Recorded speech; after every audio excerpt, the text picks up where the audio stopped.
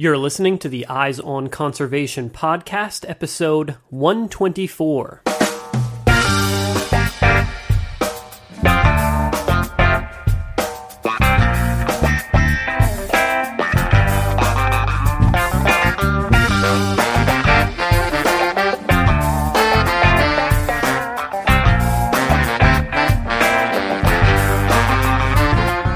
Fire in your house is very bad. Nobody wants that. You don't want a fire burning right next to your town, but to basically be saying that if we do a bunch of logging, we can stop these fires out in the remote areas. Not only is that wrong because the logging doesn't stop those big fires, but do you even really want to? Because those fires are ecologically necessary. Welcome to another episode of the Eyes on Conservation podcast, where we bring you engaging conversations about wildlife and conservation issues from all across the globe. I'm your host, Matt Podolsky. The clip you just heard was from today's guest on the show, Monica Bond from the Wild Nature Institute. Monica was one of our first guests on the podcast more than 2 years ago. She was featured in episode 6 of the show. At that time, we had recently completed 2 short films about the research and conservation work being conducted at the Wild Nature Institute in Tanzania. And we'll get a quick update on these important conservation projects going on in East Africa before delving into the main topic of today's conversation, the ecological importance of the hottest, most intense forest fires. We have just released a new short film produced in partnership with the Wild Nature Institute on this topic called A New Message for Smokey. You can check out the film on the show notes page for this episode at wildlensinc.org/EOC124. Welcome back to the Eyes on Conservation podcast, Monica. Matthew, it's delightful to be talking with you again. We have a long and fruitful history with Wildlands. You made 2 lovely videos for us 3 or 4 years ago, which have been extremely helpful for our public education work that we're doing for conservation of hoofed mammals in Africa. It's great to have you back on the podcast. Like I said, you're one of the few folks that we've had back on the show for a second time, but it's been a while since we chatted with you about all the super interesting research and outreach and education work that you're doing in Tanzania and East Africa. But we also have this exciting new project that we've been collaborating with the Wild Nature Institute on, this new video about forest fire and the impacts of forest fire suppression, and this sort of effort to shift the paradigm about how people think about forest fire. So let's dig into this. I mean, to start things off, since a lot of people probably haven't heard that first interview we did on the podcast years ago, tell me a little bit more about the Wild Nature Institute. What inspired the creation of this organization? So our organization is called the Wild Nature Institute, and our mission is to conduct scientific research on threatened species and their habitats, advocate for their protection, and educate the public and decision makers about the need to preserve wild nature. So my partner, Derek, and I have both been doing wildlife research and conservation for more than 20 years now. And we're always seeking to discover scientific data that will inform the decisions that we make as a society about how to steward our natural resources. And we were inspired to create the Wild Nature Institute 7 years ago because we wanted to put our science into action. And we're both scientist activists who've always been directly involved in pushing for data-driven solutions to protect biodiverse wildlife habitat and ensure the long-term sustainability of the material and spiritual nourishment that wild nature provides to us. And the Wild Nature Institute allows us to conduct important conservation research as well as be able to promote our results through public education and advocacy. And I love that. I love that you have this connection between doing the on-the-ground research and the importance of conveying that message and conveying the information that you're receiving directly from that research. To a lot of folks, it seems like common sense, like, you know, you have to disseminate this knowledge. But I think for a lot of people, there is that disconnect there. Like, that should be somebody else's job. So many scientists do think that just publishing research results in an academic journal, and that's enough. Mm-hmm. But it actually really isn't. There needs to be a bridge between the academic research and the scientific publications and then making on-the-ground conservation happen using the results of that research. It's very important to us. Absolutely. And I mean, I think that's one of the reasons why our 2 organizations have, had this fruitful collaboration is because we agree wholeheartedly on that central concept of the importance of that. So the Wild Nature Institute, I mean, you've been doing these long-running research projects in Tanzania and East Africa. Those first videos that we produced together were about your giraffe research, and then also this effort to protect a migration corridor for ungulates in Tanzania.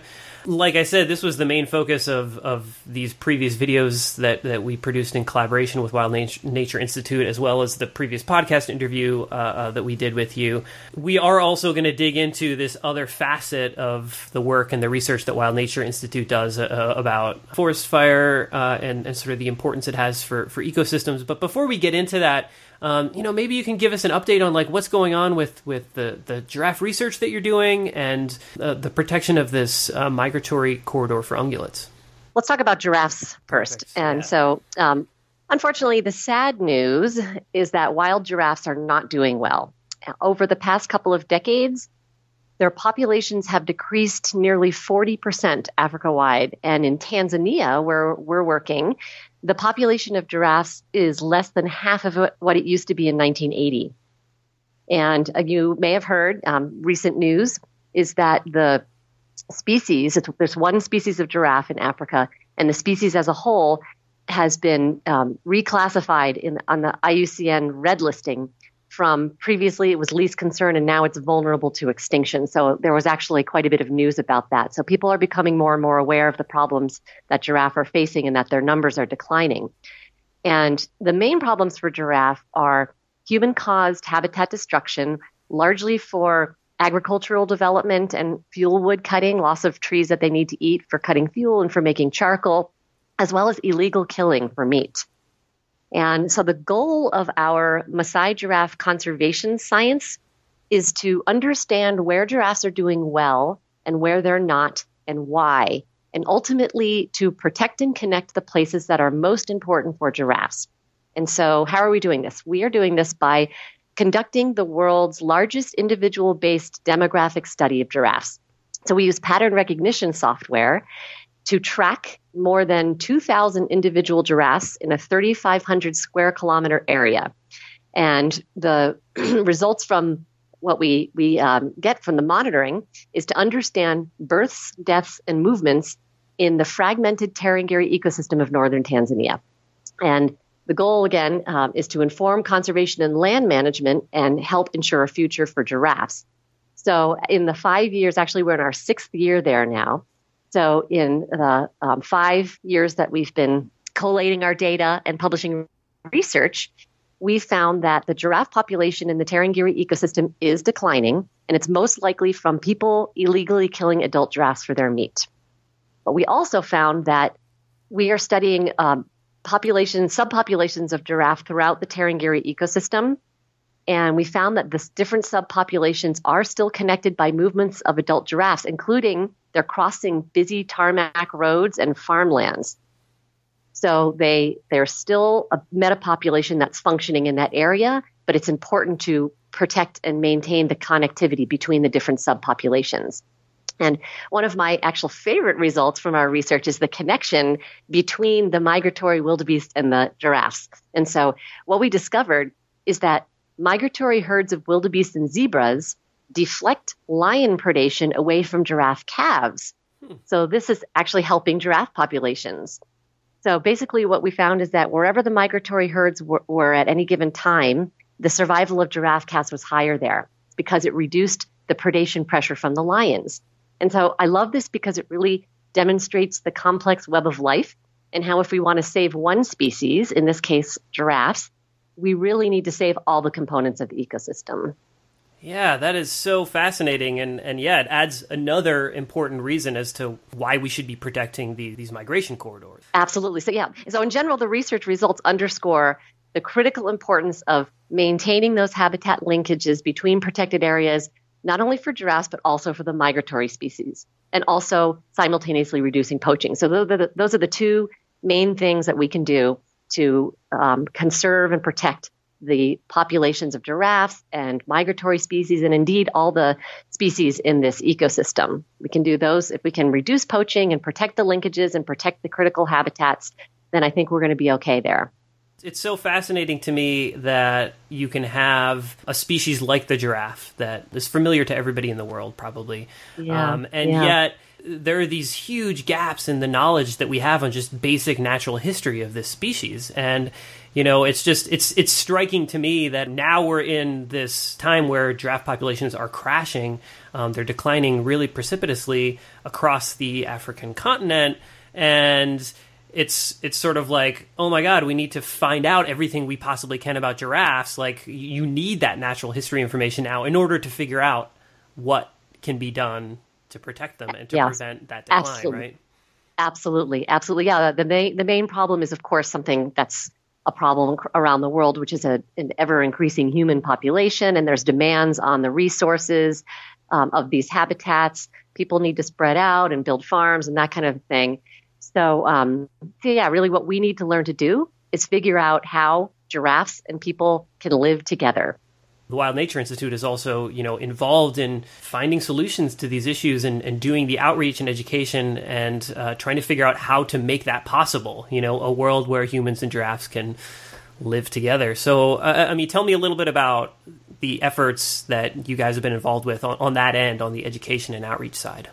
So as you mentioned, giraffes are very popular. They are also popular in Tanzania. It's the national animal.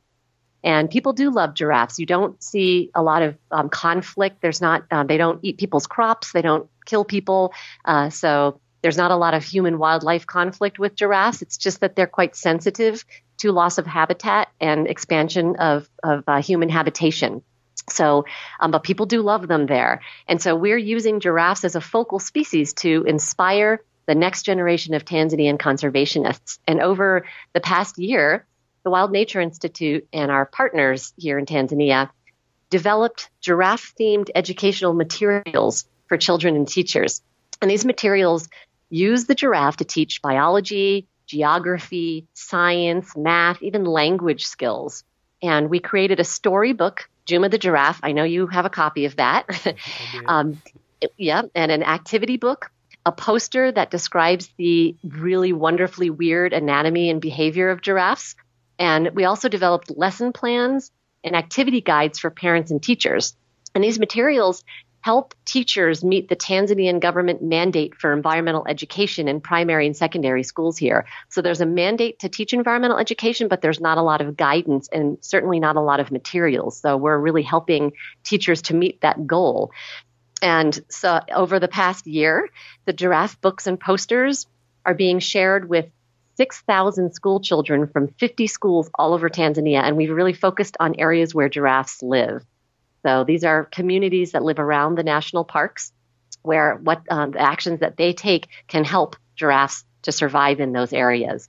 And we also hosted workshops for teachers where the teachers had a wonderful time learning the lesson plans and practicing the hands-on activities that they'll use in the classroom to accompany the giraffe-themed books and posters.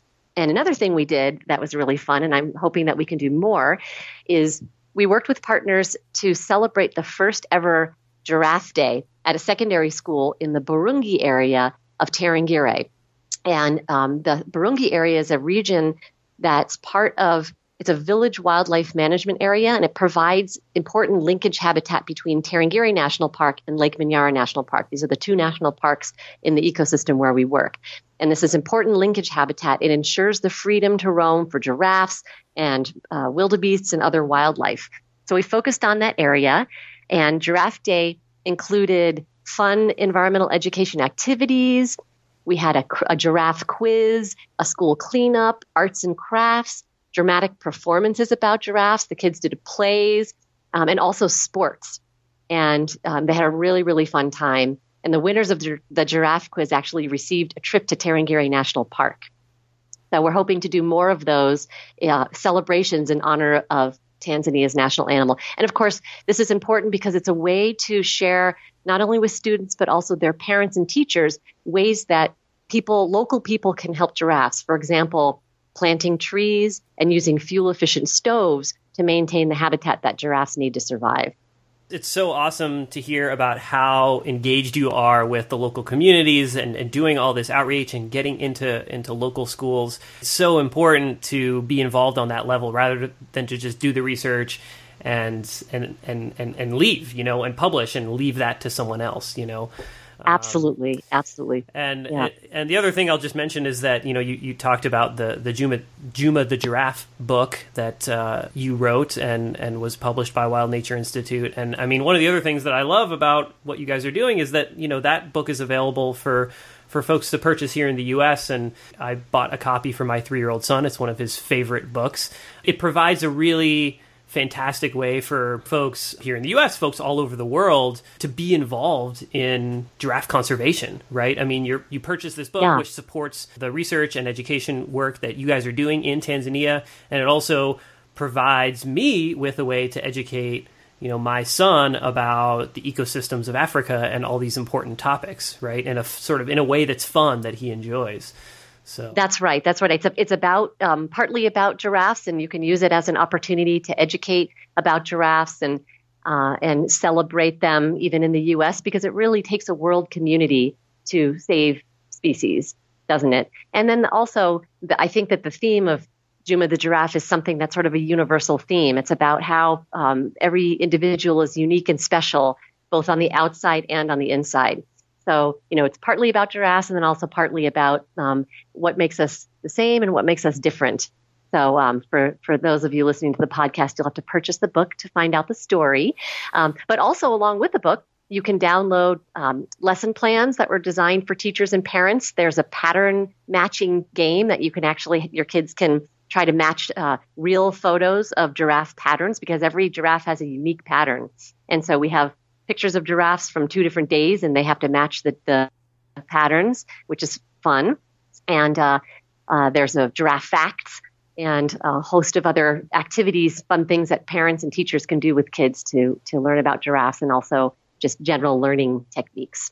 And I have to just say, I think you were one of the first ones to buy the Juma the Giraffe book in the U.S., so thank you. I think I emailed that to you, too. I said you might be one of the first ones, so thank you for that, your long support for the work that we do. You bet. And actually, we are doing, we have another campaign we're just rolling out that is because the giraffe education campaign was so successful, we decided to broaden it out to include Africa's 2 other terrestrial mega herbivores, the elephant and the rhinoceros. And so now we have a project called Celebrating Africa's Giants.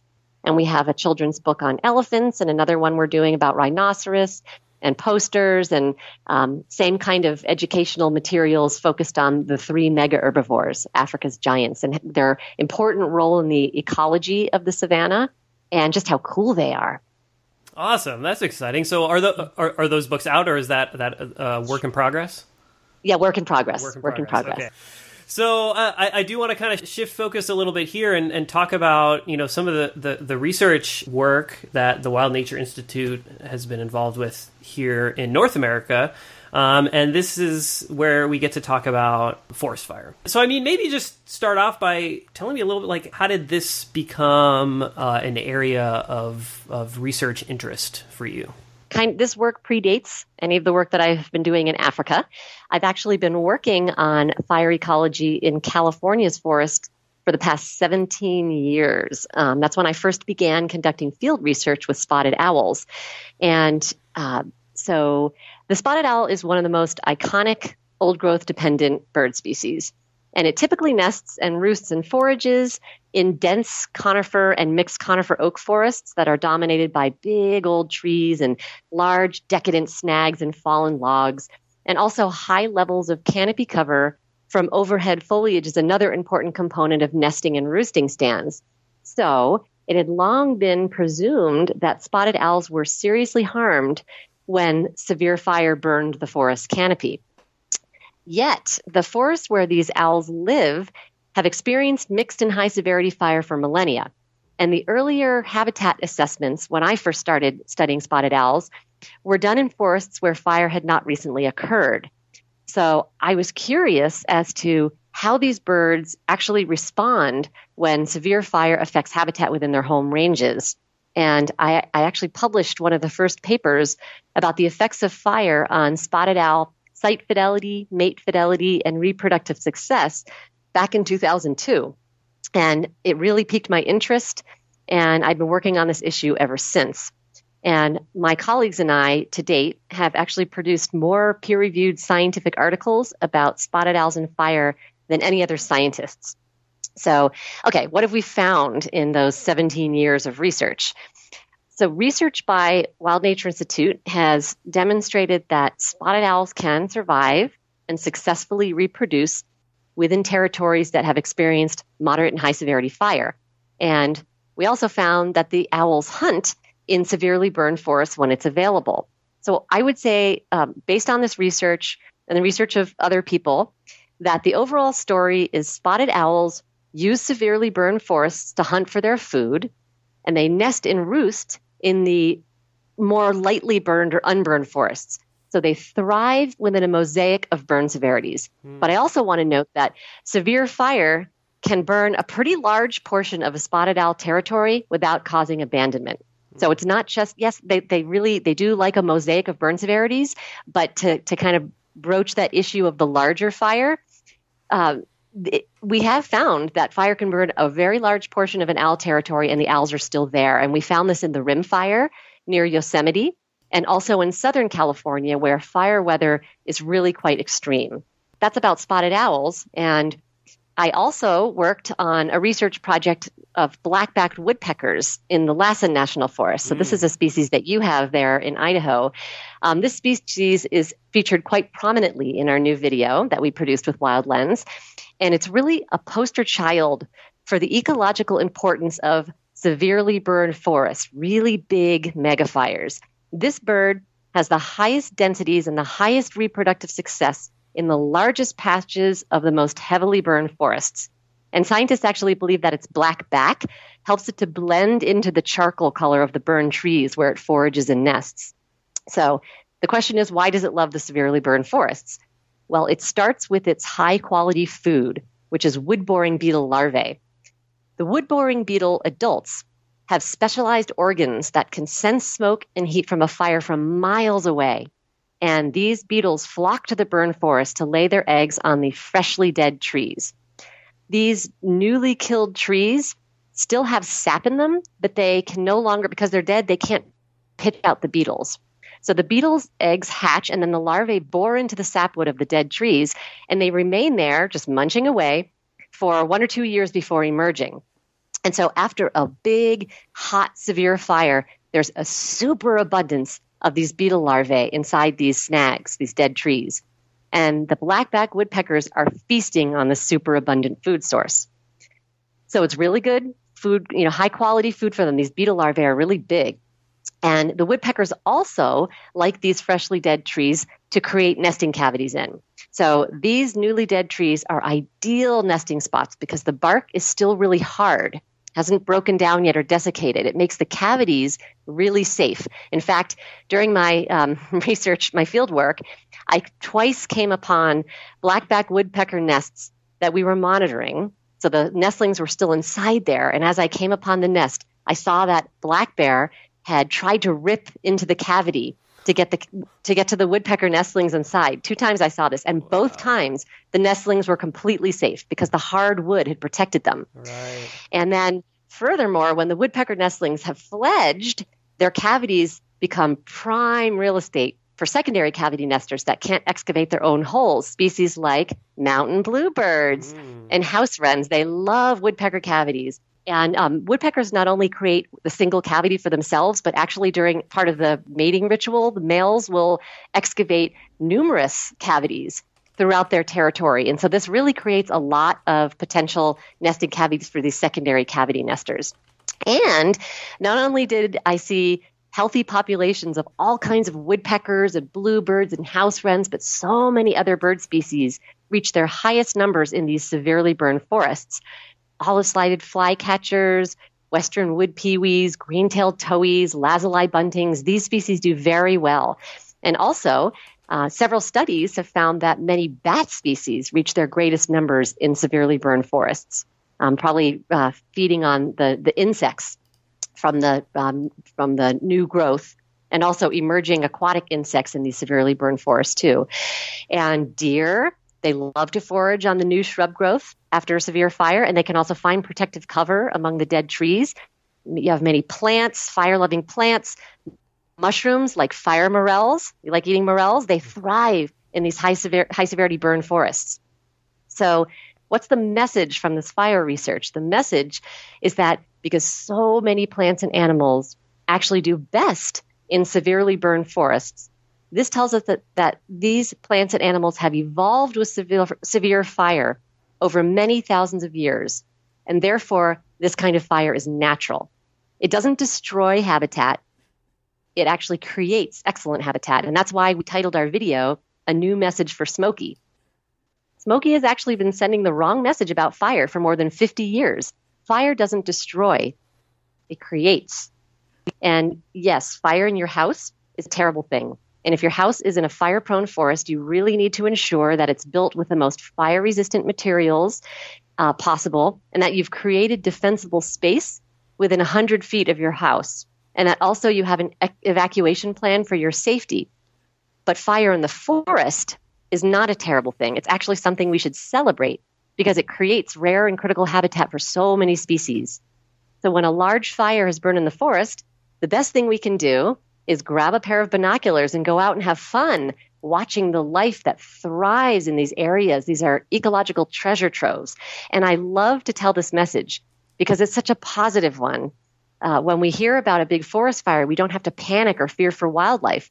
It's actually perfectly natural and has been burning like that for thousands of years.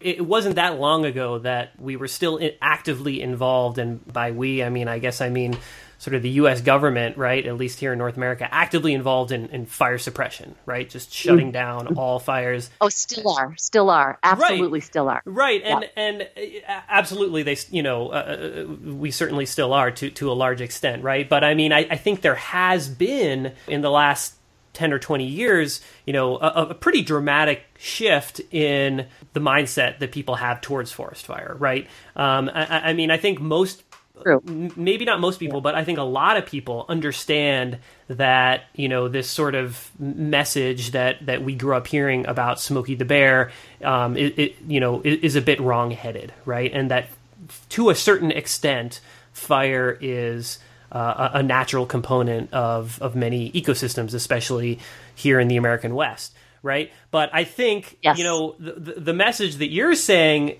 goes a few steps beyond that, because I think, as we've seen this shift in the mindset and this, the development of this understanding that fire does play a natural role in many ecosystems, I think most people assume that the reason why we see these very high intensity fires, these huge crown fires that just burn enormous swaths of land, and those types of fires are not natural, and that those types of fires are a product of, essentially a century of fire suppression and the accumulation of lots and lots of fuels, whereas normally, you would have a much smaller sort of fire return interval. But also climate change, right, is also blamed for these really high intensity fires. And so, despite the fact that I think there has been this dramatic shift in the mindset that people have towards forest fire, what you're saying is still very radical, for most people. Most people, I think, view these high intensity fires in a different way than sort of, a smaller fire that happens in the undergrowth that doesn't reach up to the crowns of any of the trees. Yeah, so, yeah. I guess I'm just wondering, what kind of responses you've gotten to this research and the publications that Wild Nature Institute has put out on this, and the education that you've done related to this issue. Yes, you've hit the nail on the head there. There has actually been pushback, and I think the reason why Smokey Bear and the Forest Service promote anti-fire hysteria, because that's what they do. They promote anti-fire hysteria in terms of these big fires. They say that these areas are moonscapes, that they're destroyed for these very large fires. It's because the agency and timber companies, they benefit financially from logging the forest in the name of fire, and they actually get a blank check to fight fires. They log the forest to prevent fire. They log the forest when they're fighting fire. and they log the forest after fire. And this is the true harm to forests, not fire, but logging, because fire is natural.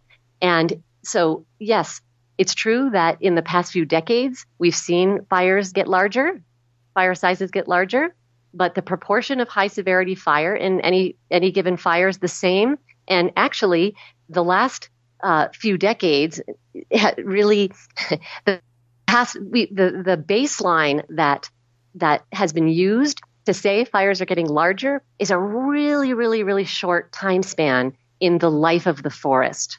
So it's only been the last 100 years or so that people are looking at, when in fact, if you go back over the evolutionary history of the forest and its species, if you go back thousands of years, you'll find that there have definitely been times when the climate was drier and warmer and you got really, really large fires. They are not unnatural.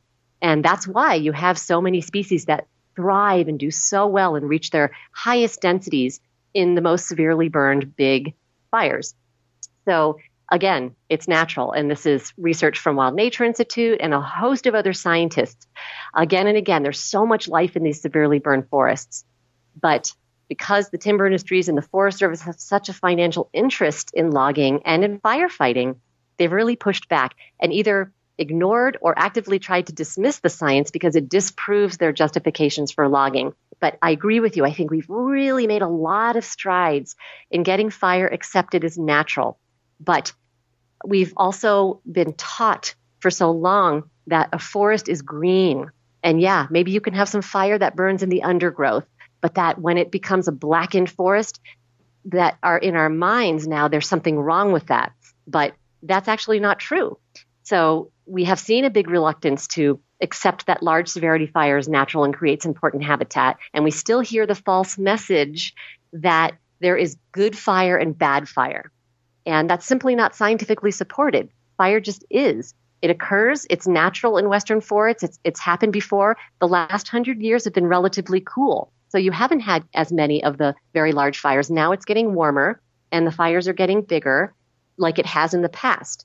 And the overwhelming positive response from so many species of plants and animals tells us that this has been natural for a very long time because they have evolved to be able to take advantage of it. And there may be some species that win with the big fire and some that lose. But actually, there's far more green forest out in the landscape than burn forests. So in a sense, when you hear of a big fire burning, it's actually restorative. It's restoring habitat for the fire-loving species. And I want to point out, I think another factor in the reluctance to accept the big, severe fires is our own brains.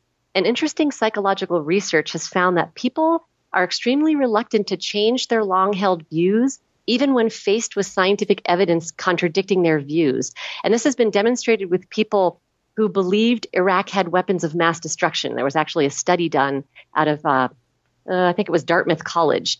And these people refused to change their belief that Iraq had weapons of mass destruction, even when shown evidence from none other than the Bush administration that Iraq did not, in fact, have weapons of mass destruction. So when a certain belief is something that people associate with their own identities, it's really hard to change that. But we really have to overcome this because the forest is just too important, too precious for us to be damaging it under false pretenses. Well, we live in a world of alternative facts these days, so I mean right, that study you mentioned has relevancy well beyond the forest fire issue, I think. Yeah, people just kind of believe what they want to believe. Yeah. But I really feel confident that science will prevail here, that we really have enough of it now, and there's so many scientists that are kind of raising the flag in support of high severity fire that I do see hope that the paradigm will change. So my question for you is related to fire management, right? We can certainly agree that there is no place for fire suppression in efforts to manage a healthy ecosystem, but you've been talking about like what these ecosystems have looked like in the past and sort of the evidence that high severity fires, have been common when you look at the evolutionary history and the natural history of some of these species that rely on those types of ecosystems that are created by high-intensity fires. However, I mean, the fact of the matter is that the ecosystems of Western North America have been actively managed by humans for more than 10,000 years. We can't just talk about the relationship between humans and fire in sort of a post-European contact with the Americas context, right? We have to understand that these ecosystems have been actively managed for probably 10,000 years or more. With fire. Right, with fire, exactly. And so, so I mean, I guess like what I'm wondering is, I mean, the way you talk about this, you sort of say like, oh, well, when there's a really high intensity fire, like we should just stand back and sort of watch the natural process unfold. And I guess my question to you is like, given that we do have, us humans as a species have 10,000 year history of active management of these ecosystems using fire, like, is there a place for fire management?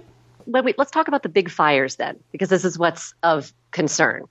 So even the Forest Service's own science shows that during extreme fire weather, when the largest fires burn more than 90% of the acreage in a given year, fires like the Rim Fire or the King Fire, I'm talking about ones in California, but the fires that actually burn the largest amount of acres in any given year, they burn during extreme fire weather. And no amount of thinning or fuels reduction can stop those fires. They burn right over and through the thinned forests. So we just need to end the lie that logging can stop these big fires in the forest, because it can't. Instead, we need to focus our limited money and our efforts on making our houses and properties fire-wise. We can build or retrofit our houses with fire-safe materials and plan safe emergency evacuation routes. That's what's going to work. And there are many ways that houses and properties can be made to be less vulnerable to fire. And if folks out there are interested, you should really check out the website for the Missoula Fire Sciences Laboratory. It's firelab.org. And CAL FIRE also has a lot of good information about defensible space on their website. So what I'm saying is that the firefighting and the suppression really needs to be focused on areas immediately around houses and towns. And we need to stop putting the lives of firefighters at risk by having them try to suppress these big fires that are burning miles away from human infrastructures. And this is because, I'll say it again, fires in the remote forests create ecologically critical habitat. So trying to put them out is not only dangerous, but completely unnecessary. So I do think there's a place for fire suppression, but it should be focused on the areas right around human communities. And then we really don't need to be putting our firefighters at risk, putting them out in these remote forests, trying to stop these fires, which they really can't do anyway during extreme fire weather. And, we mentioned this in the video, and I just reiterate it here. We once thought that old growth forests were decadent and that we should clear them out and plant young new forests. But then we realized what folly that was. The old growth forests are amazing, full of richness and life, and we provided protections for those forests. And I see the very same thing happening here, and I see the same need here with severely burned forests. Instead of fearing forest fire and cutting down the burned forests, the post-fire salvage logging, we really need to embrace the beauty of these blackened forests. Realize that it's not just green that's a forest, but it's also black that's a forest. We need to embrace their beauty and their ecological importance and provide them with the protections they deserve. And the woodpeckers and the owls and the bats and the morel mushrooms and all the other fire-loving species will thank us for that. So, I mean, you touched on what I think is the number one, I guess, excuse that the U.S. Forest Service and other government agencies tasked with fire management and fire suppression and also these logging companies sort of present as the reason behind what they're doing, which is protecting homes, right? They're not talking, I mean, that's maybe they are talking a little bit about sort of the health of those ecosystems, but like, it seems like the focus is on protecting human communities, right? And protecting houses. It should be. Right.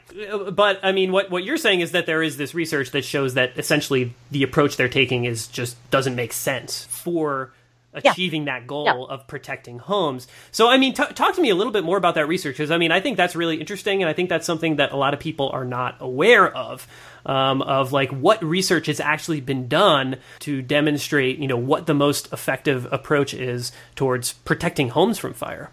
Right. Yeah. Well, if you go to that firelab.org, you'll see research by a really wonderful researcher named Dr. Jack Cohen.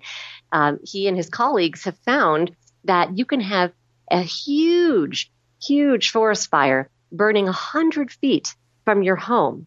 And if your home and the property around your home is fire-wise, then you have a low probability of your house catching on fire. So there's definitely things you can do. Putting screens, covering up the vents going into your house. Of course, building with fire-resistant materials, slate and that kind of thing instead of wood. Don't have wooden fences that come into your house because that actually can carry fire towards your house. And then keeping the area clear up to about 100 feet. And these measures work really well in making your house much less vulnerable to burning in a forest fire. And that's all we really need to do. And you can design your communities to have sort of open space around your towns. But anything beyond just immediately around your homes and immediately around the town, there isn't any need. And again, I feel like it does a disservice to people to keep promoting the lie that logging out in the remote forest is going to help save homes that are at risk of burning, because it's not. It's actually a waste of our money and our efforts to be doing that. And I circle it back around to the reason that's happening is for financial interests that logging companies in the Forest Service have in doing that logging. But it has nothing to do with a need for stopping fire in the forest, and it has nothing to do with protecting homes and property. So we have limited funds. Let's focus it on what works to help people and let the fire burn naturally in the forest like it has for millennia, creating wonderful habitat for so many species.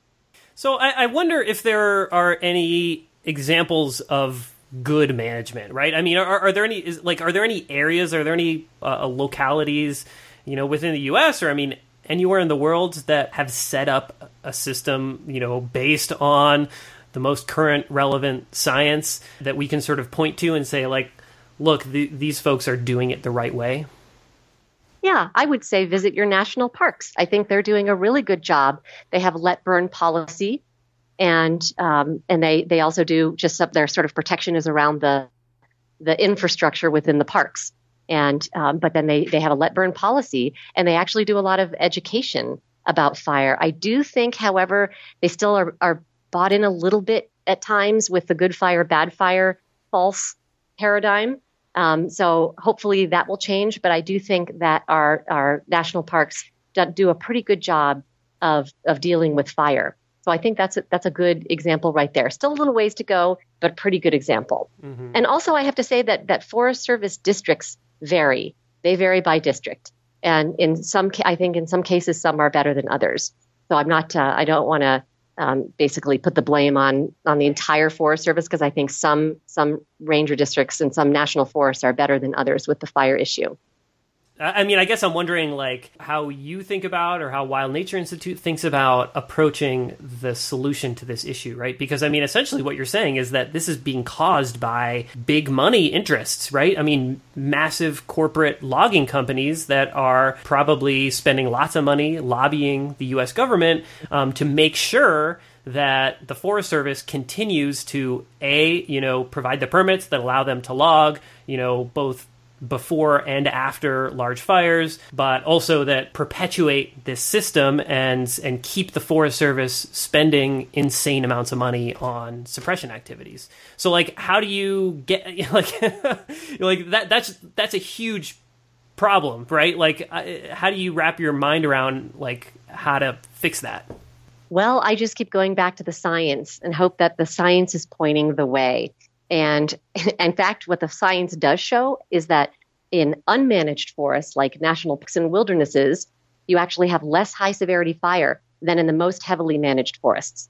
So again, pulling the rug out from that false premise that logging is going to protect the forest from fire. Again, assuming that we even need to protect the forest from fire, because fire creates ecologically important habitat. But the point is that the areas that have larger trees, that are older, that are less managed, they actually burn less severely. And that's what the science is showing. So there is not a need to do that kind of logging in order to protect the forest from fire, which I don't even think we need to do. But, again, it's just the wrong place to spend our money and our time, and it's not going to work. It just isn't going to work to do logging out in the remote areas of the forest.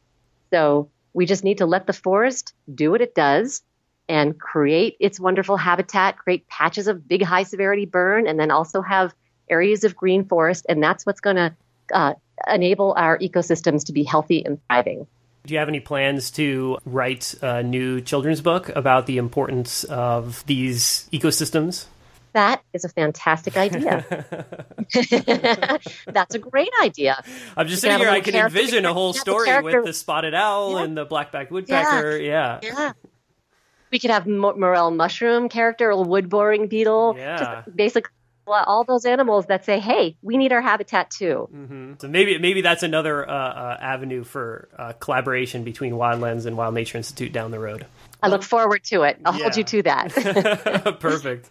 Well, thanks a lot, Monica, for coming on the show again and sharing these really important perspectives, both on this important conservation work being done in East Africa, but also about this really important message about the importance of high-severity fires and the ecosystems that they create. So thank you. Thank you, Matthew. And I do urge all the folks listening to definitely take it upon yourselves to learn more, dig into the science. And then also when a big fire has burned out in the forest, grab your binoculars the next year. Go out there and see for yourselves how wonderful and full of life these areas are. All right. That was our conversation with principal scientist and co-founder of the Wild Nature Institute, Monica Bond. Monica's message about the importance of severely burned forest habitat is extremely important, not just because of the impact that it has on wildlife, but because of its importance for human communities. The federal government continues to spend enormous sums of money on fire suppression activities that actually do nothing to protect human communities from fire. This has to change, and maybe this new video that we've produced in partnership with the Wild Nature Institute can play some small role in shifting people's perspective on this issue. The film is called A New Message for Smokey, and we'll have it posted on the show notes page for this episode, which you'll find at wildlensinc.org/EOC124. If you enjoyed today's episode of the podcast, you can subscribe to the show via iTunes or wherever podcasts are found. And if you want to help new people find the show, you can leave us an honest rating and review on iTunes. We will be eternally grateful for this. Just search for Eyes on Conservation in the iTunes store or follow the link on the show notes page. The Eyes on Conservation podcast is a production of Wild Lens. Today's episode was produced by myself, your host, Matt Podolsky. Our theme music is by The Humidors.